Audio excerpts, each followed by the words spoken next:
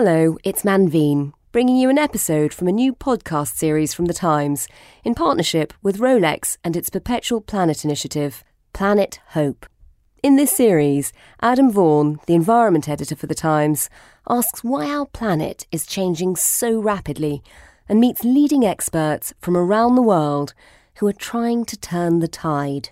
Through its Perpetual Planet initiative, Rolex supports individuals and organisations who go above and beyond to safeguard and preserve our planet for the next generation.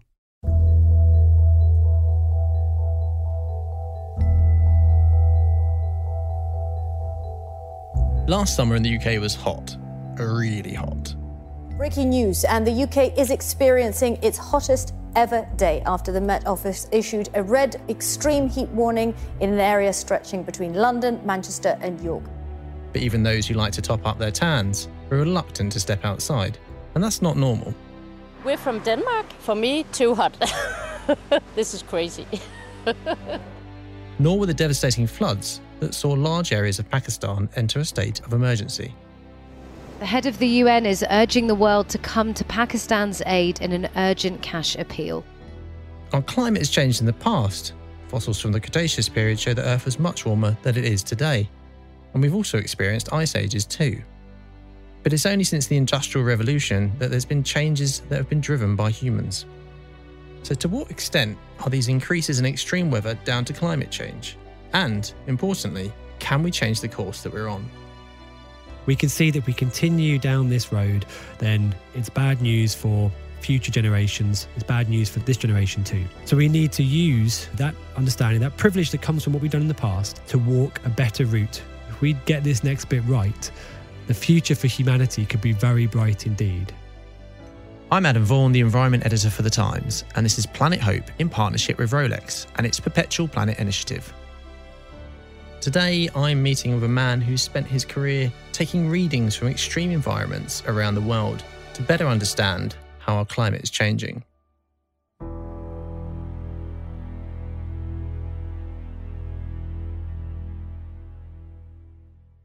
In this episode, we're in the Times' studios in London.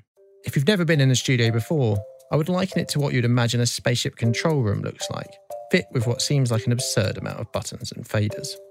In other words, a world away from the everyday life of explorer and scientist Tom Matthews, who joins me today. He's sat opposite me behind a large Times-branded microphone. So I'm Tom Matthews, climate scientist at King's College London, also a National Geographic explorer and supported by Rolex. It's fair to say that we should all have an interest in climate change. But for Tom, the societal impacts that severe weather events bring is what drives his work to understand the planet's most extreme climates. From mountain windstorms in the coldest regions of the Earth to deadly tropical heat waves, his research maps the limits of Earth's climate and charts its course as it's shifted by human-caused climate change. But before we hear more on why Tom's work is crucial to the future of our planet, I first tackled some common ground on a topic of conversation which arguably all British people share collective interest in: the weather. I asked Tom if he was surprised about the heat waves that the UK's experienced in recent summers, including the 40-degree milestone that was reached in July 2022.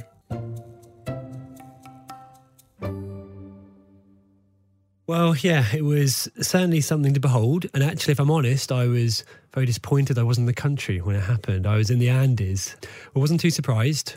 40 degrees has been possible for some time. And, you know, that possibility, or the probability, goes up with each year that we wait now, because temperatures have been warming and will continue to warm. So whilst 40 degrees was surprising, it was about 1.5 degrees higher than the previous record. It's been on the horizon for some time, and we have to get more used to those temperatures. It reminds us of the challenges that are ahead. So no, not surprised. Concerned to see some of the impacts, and some of the impacts were quite nebulous and far-reaching. I know supermarkets had problems delivering certain products because of damage to their freezers and that kind of thing, you know, and it should point our gaze, if you like, or our focus in the direction of those challenges that are forthcoming. You mentioned sort of there, you know, as a climate scientist, it wasn't to an extent that surprising? Did you have a kind of like emotional response to it? I did, yes. I mean, 40 degrees, it did seem particularly significant. But to give you an idea of why I say it wasn't so surprising, we use, in climate science, we use weather forecasting models sometimes to see what's possible, not what happened or what's going to happen. Because weather forecasting models, we often use them to see what's going to happen the next few days. Do I need to take an umbrella out today? Should I plan a barbecue for the weekend? Weather forecasting models are very special, though, because what they do is they give us not just what's going to happen. If we let them run, they also give you plausible future states that might never materialise, but because of weather forecasting models using the laws of physics to work out what's going on, they are plausible futures, possible futures. And if you just allow them to run and then look at what they produced, you get a sense of what was possible in a given climate state. And we know, for example, that 40 degrees has been hit many, many times in these free-running climate models for the present, but also of the relatively recent past. So let's say a decade or more than a decade ago, these weather forecasting models were saying 40 degrees was possible. So it wasn't a surprise in that sense. We knew physically that 40 degrees was possible for the UK climate, but emotionally, of course, it seems different. That's interesting. And we were talking there about a British example. I wondered, there's obviously been some real striking extreme weather events in recent years elsewhere around the world, heat waves in China, some even by Australia's standards, some of the wildfires have been quite shocking. Wildfires in the Arctic, obviously the floods in Pakistan last year, which sort of became politically significant as well because that fed into the climate talks. Absolutely. I wondered, would you say you were shocked by those, or again, was that kind of what you would have expected? So the emotional response is one of shock, but the scientific response is not one of shock at all, unfortunately. It's entirely consistent with what we expect. In the UK, for example, when we encounter 40 degrees, it's significant for us, yes, but I would hazard a guess that billions worldwide experience 40 degrees each year. When we get into places that are already kind of at the leading edge of the climate envelope, the hottest places on Earth already, they start to encounter temperatures and conditions that are not just locally significant, but are actually societally significant. We are, treading into new territory for humanity. And that's, of course, really concerning. There are already impacts. I mean, I'm focusing on heat because that's kind of my background in terms of extreme weather and societal impacts. But in terms of heat, the impact already in places like Pakistan, elsewhere in South Asia, parts of East Asia, are already very significant. There are many deaths each year, and I'm being vague because we don't know how many deaths, because heat can be the cause of the death, but not necessarily appearing on the death certificate. You may be dying of a heart attack, for example. So heat's already very significant in these places. And if we're interested in sort of future impacts, what we normally look at is threshold exceedances of heat thresholds, and that heat threshold is tied to some kind of physiological change that occurs. So the heat goes from being, something that's perhaps affecting what you're doing to being dangerous. And in places that are already hot, they see the greatest sensitivity to those threshold crossings as warming progresses, because they spend a large fraction of their time already close to that threshold. So a bit of warming then pushes a large number of days across that threshold. But yeah, it's really a concern. And we see these headlines of, it's not just the heat, but the precipitation, the floods in Pakistan. And we hear those impacts in these places that are already on the edge of our climate envelope. It's really concerning. And sort of bringing it back to basics, you obviously mentioned climate change there. Just explain for people why these extreme events are happening, what's driving them. Yeah, so fundamentally it's mostly greenhouse gas emissions and the building up of, in particular, CO2 in the atmosphere. So the planet's storing energy, and most of that energy is going into warming the oceans. And some is going into warming the atmosphere and making it more humid, adding water vapour to the atmosphere. And the simplest consequence of that are, one, heat waves become more common and more intense, and also precipitation events, so rainfall events. The heavy events become heavier because essentially the atmosphere, you can think of it, a simple way of understanding it is it empties all the moisture over a given location in a heavy storm. And warmer atmosphere can hold more moisture, about 7% per degree of warming. So when the atmosphere empties all of its moisture, the amount of rain that's fallen goes up by about 7%. So that's entirely consistent with an atmosphere that is getting warmer because energy is being stored in the Earth system. I want to come on to in a second, Tom, what sort of has driven you in your life and your career. I just wanted to ask a little bit, just first of all, before we move on to that, just, it used to be that, going back sort of more than a decade, there was a general kind of feeling that you couldn't pin any one extreme weather event on climate change. And obviously that's still the case. However, what has moved on a lot, as I understand, is this sort of field of attribution science of where we can say how much more probable an event. Do you want us to explain to people what that means better than I've just done? Yeah, no, I think I was very impressed at your understanding of that field, actually.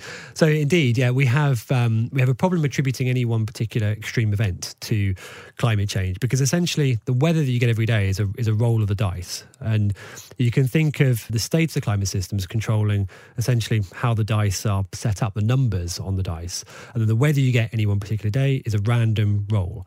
So this is an interesting point that I think wider society don't necessarily need to have an appreciation of this fact, that we could have some really extreme weather, like the 40 degrees that we described. That was possible on any day in the summer, I would say, or at least in the middle of the summer during the past decade. We just got lucky, if you like, that we didn't have that particular roll of the dice. And last year, we had that roll of the dice that gave us a 40. So you get this randomness in the weather. So what we do is try and work out how climate change may have contributed to a particular extreme, is we roll the dice lots of times in different climate settings, if you like. So representative of climate of the past, when there are fewer greenhouse gases or lower concentrations of greenhouse gases in the atmosphere, roll lots of dice. Look at for example, the extreme temperatures that come out. Do it again now, roll the dice many times, and look to see how much more frequent the particular extreme temperature, or let's say extreme precipitation value, is, and what we compare to the past, and then the increase in frequency we would attribute to the change in the climate state, which in this case is higher greenhouse gas concentrations. Now, and rather than rolling the dice, we're running climate models. So we run them lots of times and compare the output essentially.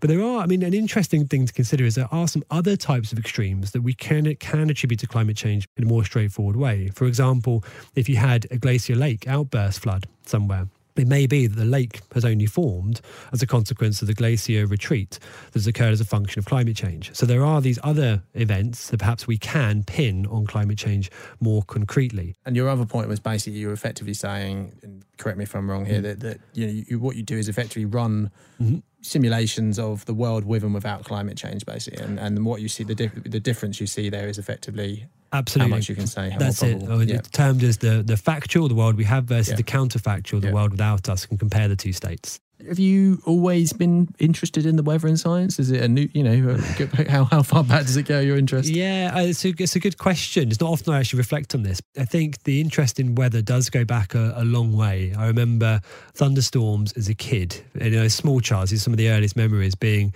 incredibly exciting and a little bit frightening too. And I think those two things, were melded together and had quite a strong emotional reaction to them. I think these were big events. And, I remember the excitement on a summer's evening when you could feel how warm and humid the air was, and you could see, I think it's the swallows circulating. I'm not sure there's actually anything to that, but my dad used to say that was, they knew the thunder was coming. So there is this, a long history of being interested in the weather. During, I suppose, growing up, that it broadened a bit, and it was an interest in the environment, the outdoors, essentially. Start off as forests, and then when I came into contact with kind of new environments, mountains, the ocean. These were, again, environments that I found them very, very interesting. And I suppose what became more unusual as I went through university was I started to get really interested in how they worked more than just seeing them. They seemed to align these two things. Was there sort of like eureka epiphany moment where you're like, that made you sort of example you can give of that? I went to university in the Midlands of England, about as far away from the sea as you could get. But I remember then developing an interest in surfing, and I tried to really, really get into it. And I remember at one point being more interested in how you could work out the height of the breaking wave to expect rather than how to actually surf. And I wasn't sure that reflected my lack of balance or a kind of a slightly nerdy tendency. But I do remember that, and talking to my friend who I was with, and I just remember him thinking it was a bit odd, the interest I had in how high the wave should be based on the depth of Could you surf? No, I still have a surfboard at my mum's place though, and she's keen for me to get rid of that soon. So I dropped it after the limited forays during university. Yeah. And what would you say your sort of first kind of awareness? Obviously, weather and climate are not the same thing. What was your sort of first awareness of climate change? My undergraduate degree was in geography, so something we would cover, and that was back in 2005, my university journey started. And I think probably where I first saw the impacts of climate change, which is a different level, I think, was going to glaciated environments in northern Sweden as part of undergraduate work and then ultimately PhD field work. I mean, you see it there. Glaciers, and this is why they continue to hold big things in my research field, and also my personal interests in the mountains. They are very important systems because you see the impacts of climate change very, very clearly. It's laid out in the landscape. So long-term climate change, you climb over the moraines on the way to glaciers. So you'll climb over these moraines, and some of them will mark the date of glaciers as they extended during the Little Ice Age. We're talking hundreds of years ago. And I think that's quite special to have this, this dynamic thing, the glacier, that responds so clearly to the climate and leaves such a visible mark. And, in the UK, for example, our hills or our mountains, they are dotted with moraines from during the last glacial period. So, they tell us very clearly about how variable climate is over human timescales. If you go back to areas that have glaciers in now, so closest to us is Scandinavia or the Alps, then you can see climate change playing out in real time, unfortunately. Over the course of a decade, especially if you go to somewhere like Iceland, it's got some of the fastest responding glaciers in the world, you see not just the changes laid out in the landscape, you see the ice front move. And that's really shocking. Yeah. You think this ice has been here for a very, very long time, certainly since the last glacial across the Alps. And, well, let's say, we can pretty much say that for any region worldwide. Yeah. But for some of these places like the Alps, the warming that we're expecting might completely get rid of some of the glaciers that are there. That's quite something. There are other changes going on in the climate system that are as profound, that we get to certain warming levels, they are gone. But in the context of glaciers, there's something that certainly if you grow up in a region where they're not too far away, you see them. And people often have this special connection with them. There's something very, very troubling about seeing them go. Yeah. It's almost that sort of visibility, isn't it? And as you say, the human timescales. I remember going to France's biggest glacier, and it's amazing sort of record where the steps they've gradually had to build the steps further and further. They've got plates in the wall where they've had to build the steps further down. Absolutely. You can see it, around, for example, the Everest base camp on the Khumbu. You can see the trim line for where the glacier used to be. And base camp now, because it's on the glacier, is about, I think it's almost 100 metres lower now than it was in 53 when the first expedition went up. So it's really, you see it. And your work has involved a lot of tracking weather data. I'm putting that very simply there. But when did you first feel the yearning to get involved with that? So actually that started during the PhD. So my PhD was looking at glacier climate interactions. The big challenge in the field was that we lacked observations to actually, sort of know in fine detail what's going on at the glacier surface. So, and what that really means is how much energy is there, how warm is it, how humid is it, how fast the wind's blowing, the sunshine and we call the long wave radiation coming in, how much energy is there available at these really local scales on the glacier surfaces to melt the ice. So my PhD was in that field, and I spent a long time in northern Sweden on a very famous glacier called Storglaciaren, a large glacier, is what it translates to. It's actually very small by global standards, but it's big by Swedish standards. I put up a weather station there as part of the PhD, and I would do something that I don't get the chance to do anymore, and few people do, which is tend to that weather station on a daily basis. But that was the first dalliance with really field measurements and appreciating the need for them. And it continues to this day. I've dropped in and out of that sort of research field, doing other things related to extreme weather and climate. And as of 2018, I launched strongly back into that. From Sweden to, I think you've been to Everest not once but twice. Twice, yeah. What was your drive to go there on a personal level, but also on a scientific level? So, the drive did exist in both realms, I would say. So first, how I got involved in the Everest expedition was that I was awarded a grant by National Geographic to go and work, to put weather stations up in Ladakh in India. And I'd been there on a personal trip. I'd been to Ladakh to run a half marathon. I think it's one of the highest altitude half marathons in the world. So I went there for fun, really. And as has been the case more than once, having gone somewhere for fun, I then very much saw that there was an opportunity to do, and a need to do work there. in Ladakh, there are communities that depend very directly on the runoff from glaciers because they have dry summers. And the glaciers melt during the summer, so that's where the water comes from. And then if you need water during the summer and you're in a dry environment, then you do need something like that. You either need a great supply of groundwater or you need glacier runoff to sustain you. And the glaciers are going backwards quite quickly. So, in places like that, we really do need to know what the future holds in terms of how big the glaciers are going to be. And also how the climate will vary in other ways, how much precipitation to expect at certain times of the year in the future, in order to know whether, the long-term solution here might be that some communities might have to leave. It's as big as that will relocate. So trying to find out really at the sharp end what's going on. So National Geographic awarded me a grant to go and put some weather stations up there.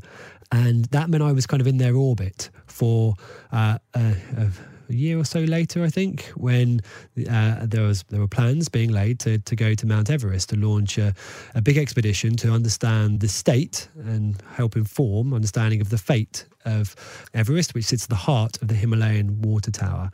So that was an opportunity that presented itself, and I was extremely excited to be part of that.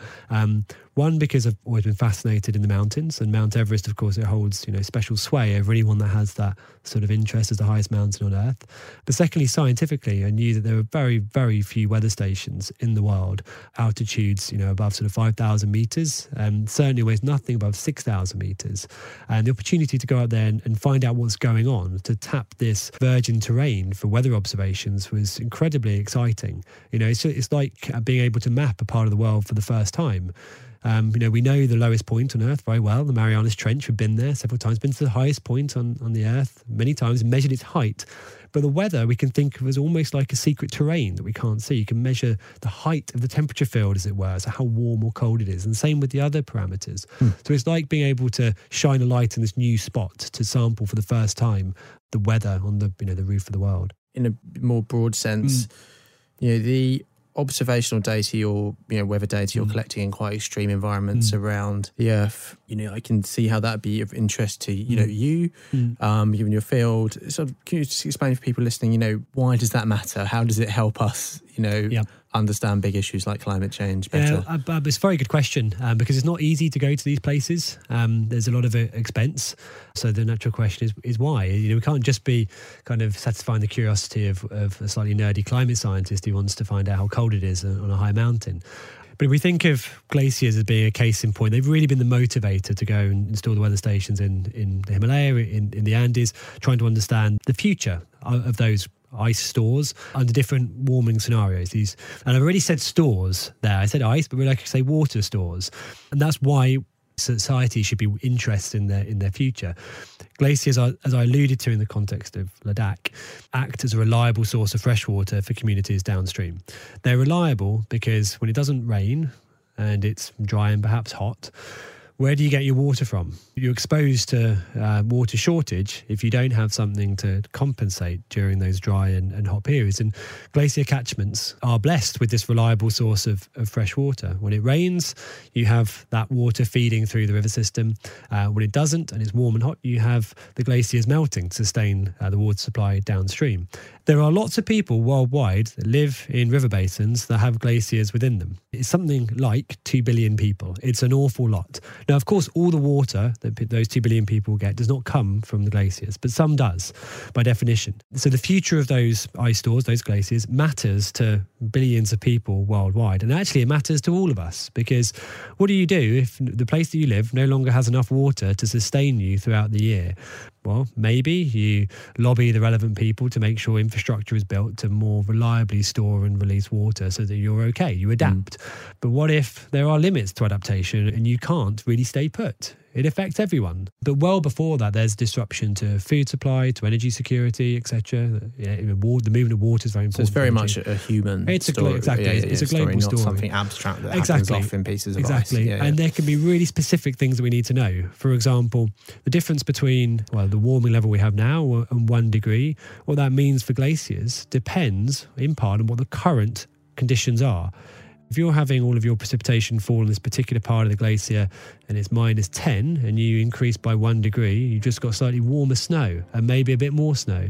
But if it's falling around 0 degrees and you warm by 1 degree, if it's close to this threshold where you transition between snow and rain, now you don't have snow anymore, you have rain. And that's fundamentally bad for the glacier's health. You don't get input anymore, so snowfall. You now get something that actually increases the melting and leads to what we call negative glacier or more negative glacier mass balance. The baseline matters, so measuring just the current state of the weather is an important part of understanding what happens next.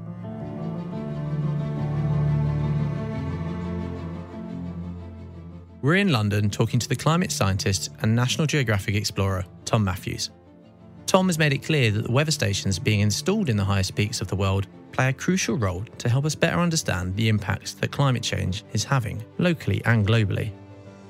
The meteorological data captured ranges from temperatures, precipitation, humidity, radiation to snow depth. Monitoring the weather at these elevations helps scientists model how climate change might unfold in the future. And Tom's explorations across Everest in 2019 and Nevada Ozangati in 2022 as part of the National Geographic and Rolex Perpetual Planet Amazon expedition are a glowing example of how weather stations and the observations that come from them not only give scientists a better understanding on climate change, but help governments to make more informed decisions on the future of our planet.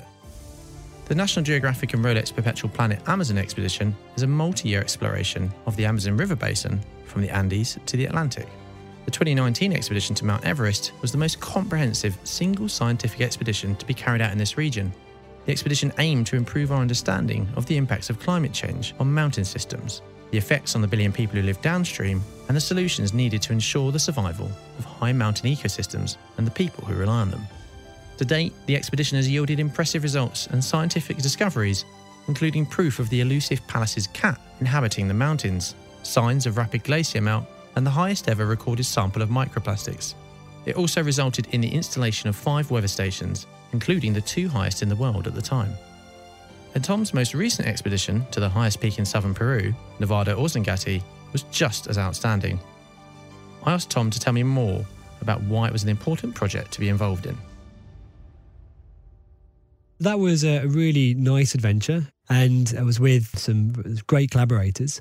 And the idea there was to go and understand what's going on in this part of the Peruvian Andes, an area that gets a lot of its snow on these mountain peaks, actually from the Amazon basin, which is really interesting from how things work perspective, because, you know, if you just take your mind to this snowy peak, we're at 6,400-ish metres at the summit of Ozangati. It's very cold, and I remember being extremely cold up there, actually. Colder there.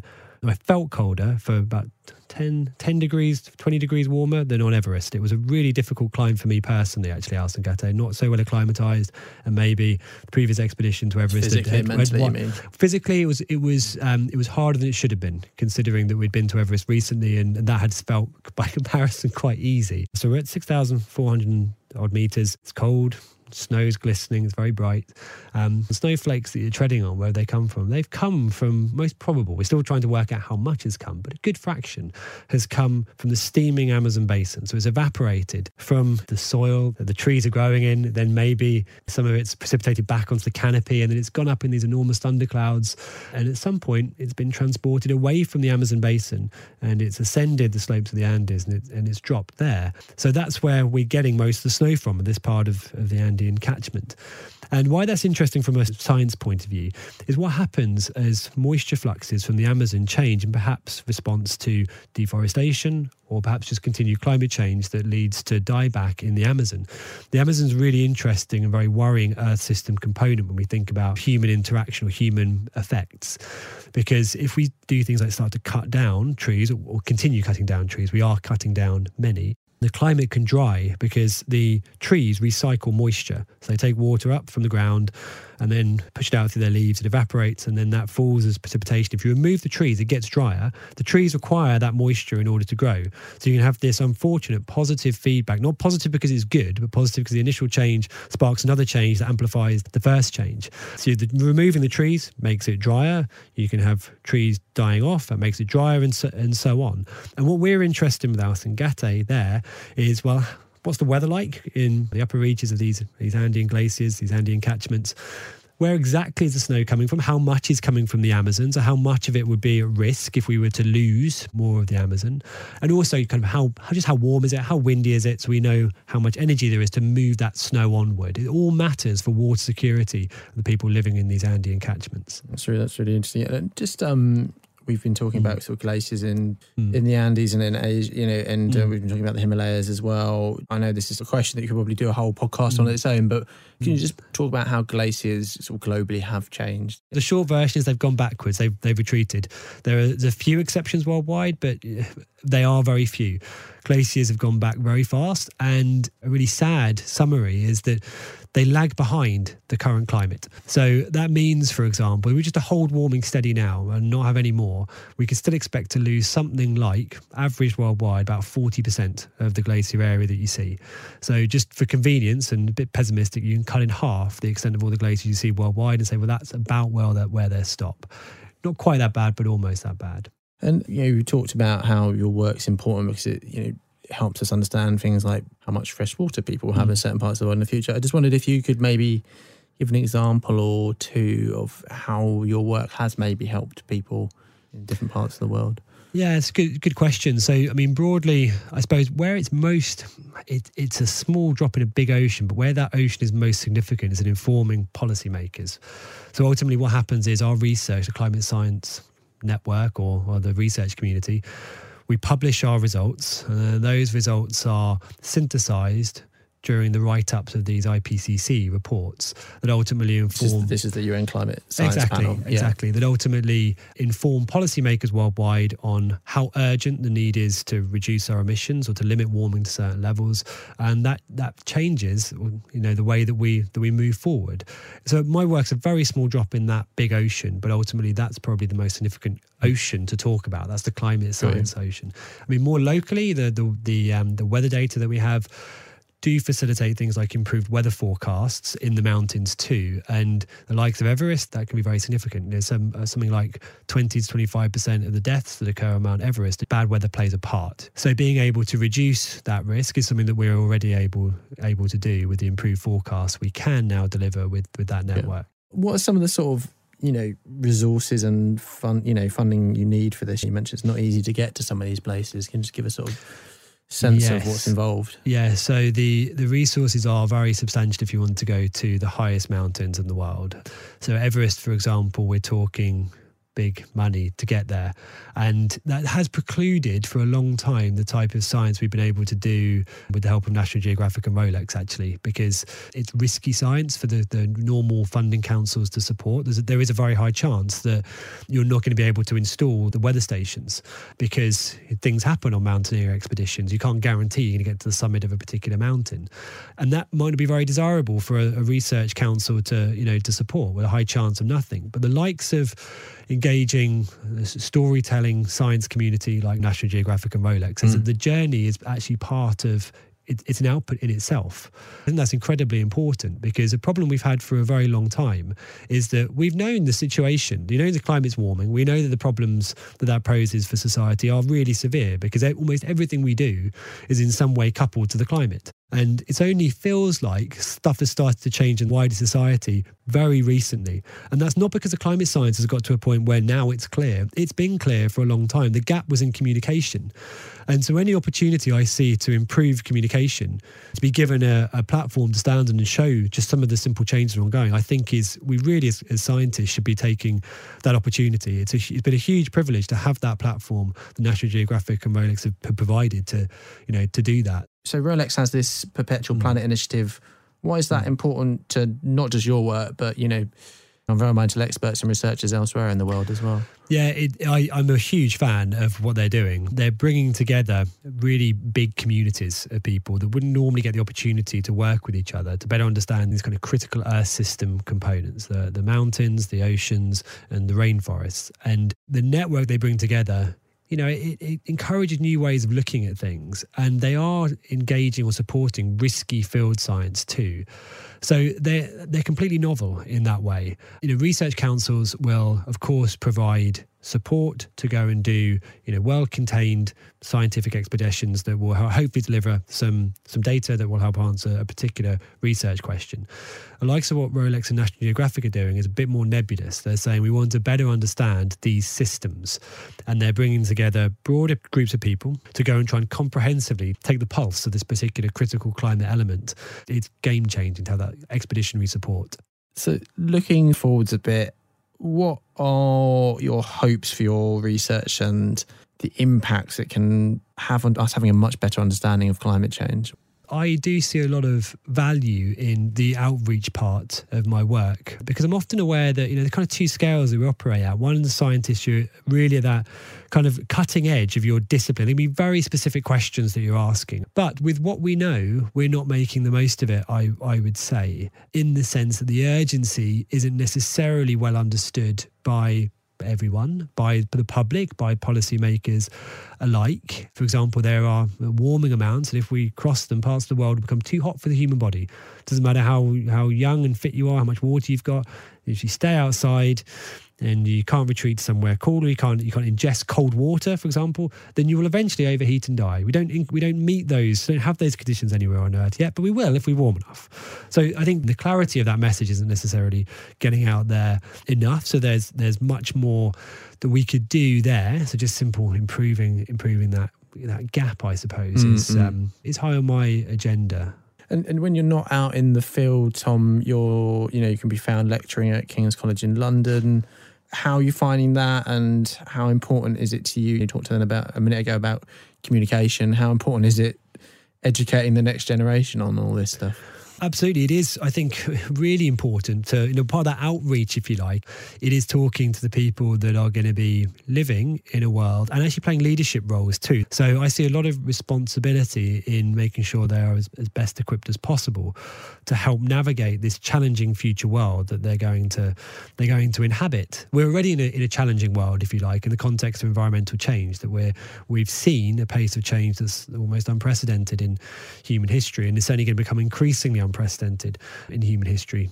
These are very challenging conditions, and we need people in geography, in particular, the department that I work in. We need people that well understand the physical kind of underpinnings, the basics of what's going on, but also what we can do about these changes, the adaptations that we can make, how to deal with the threat of more frequent extreme floods, how to deal with more frequent extreme heat waves. So bringing those two things together, the physical and the social, that's what's special about geography departments in particular. I enjoy lecturing in one whereby the students are getting that grounding, and I think there's a really big responsibility on us to make sure they are as well equipped as possible to go out into the world.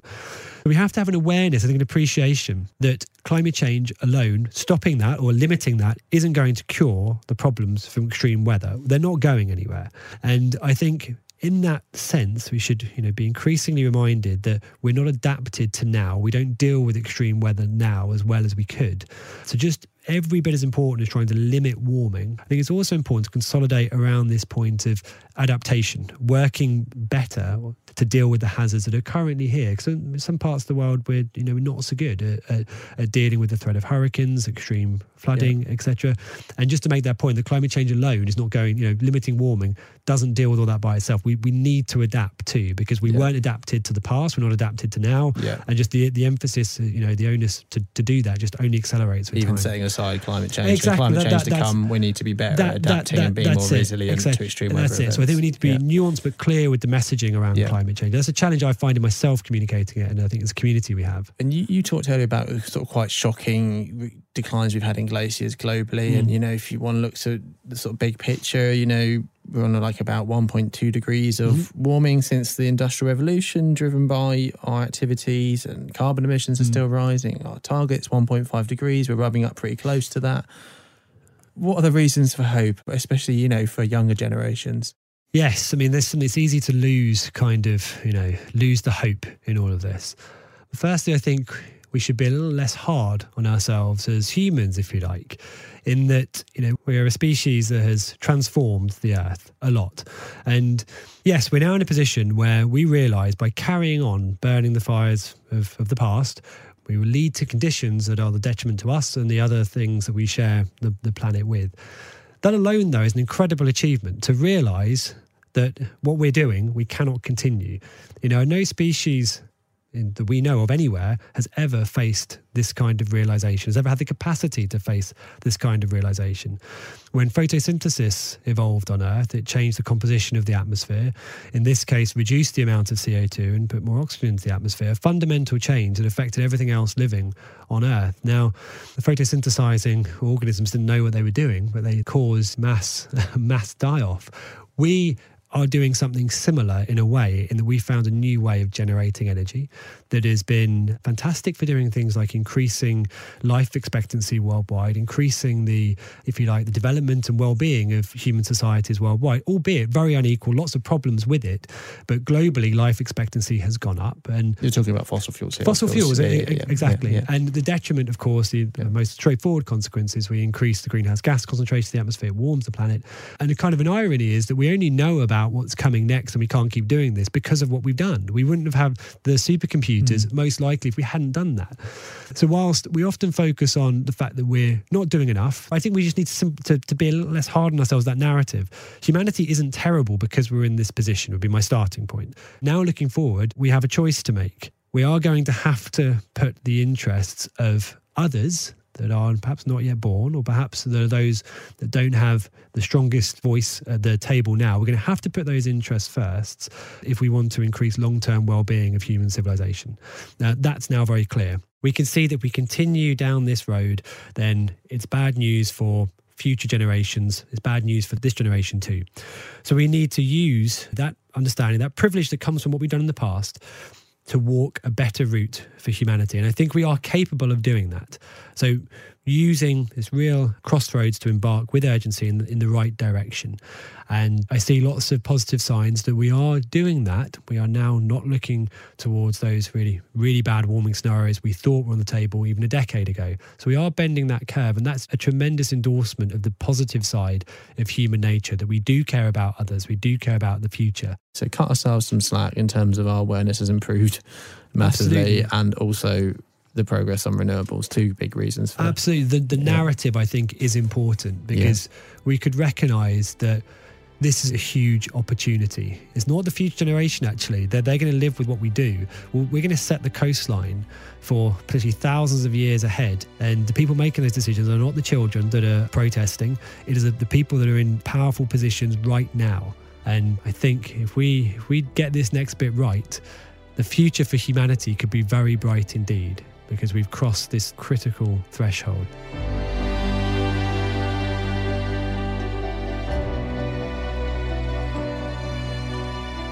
You've been listening to Planet Hope with me, Adam Vaughan, and my guest, climate scientist and National Geographic explorer, Tom Matthews.